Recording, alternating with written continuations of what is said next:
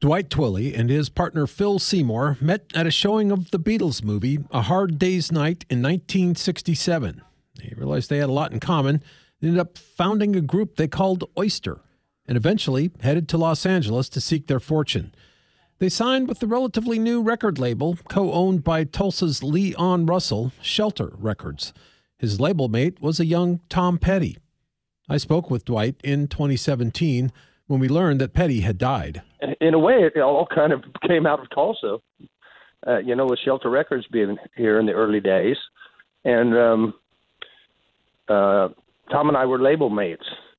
And, we were really just little kids, just into this crazy business. Dwight and Phil had some success with their first single, I'm on Fire, released in '75.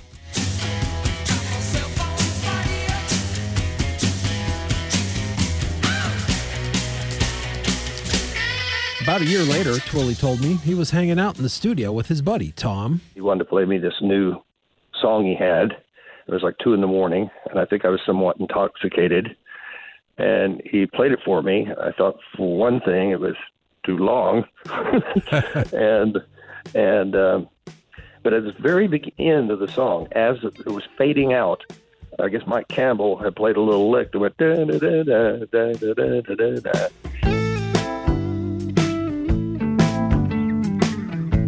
And I heard that, and I said, Tom, that's your hook.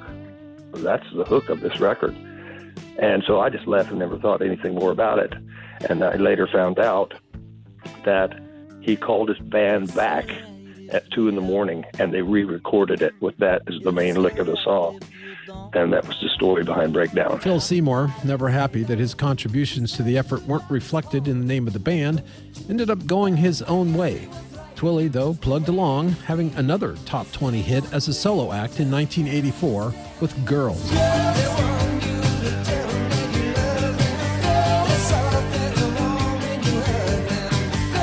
Another Twilley number, Looking for the Magic, was never a hit per se, but found new life years later on soundtracks.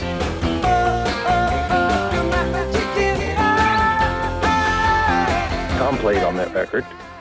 And we have footage of, we did it on television, and it's been in so many motion pictures over the last few years, it's like it has become a hit again. So it's caused me to think about Tom a lot in the last few years. Twilley continued to write, record, and perform after returning to Tulsa. His wife, Jan, by his side. She was still by his side on Wednesday, along with several dear friends, to say farewell. He passed away at the age of 72 at St. John Medical Center. Russell Mills, 102.3 KRMG, Tulsa's News and Talk.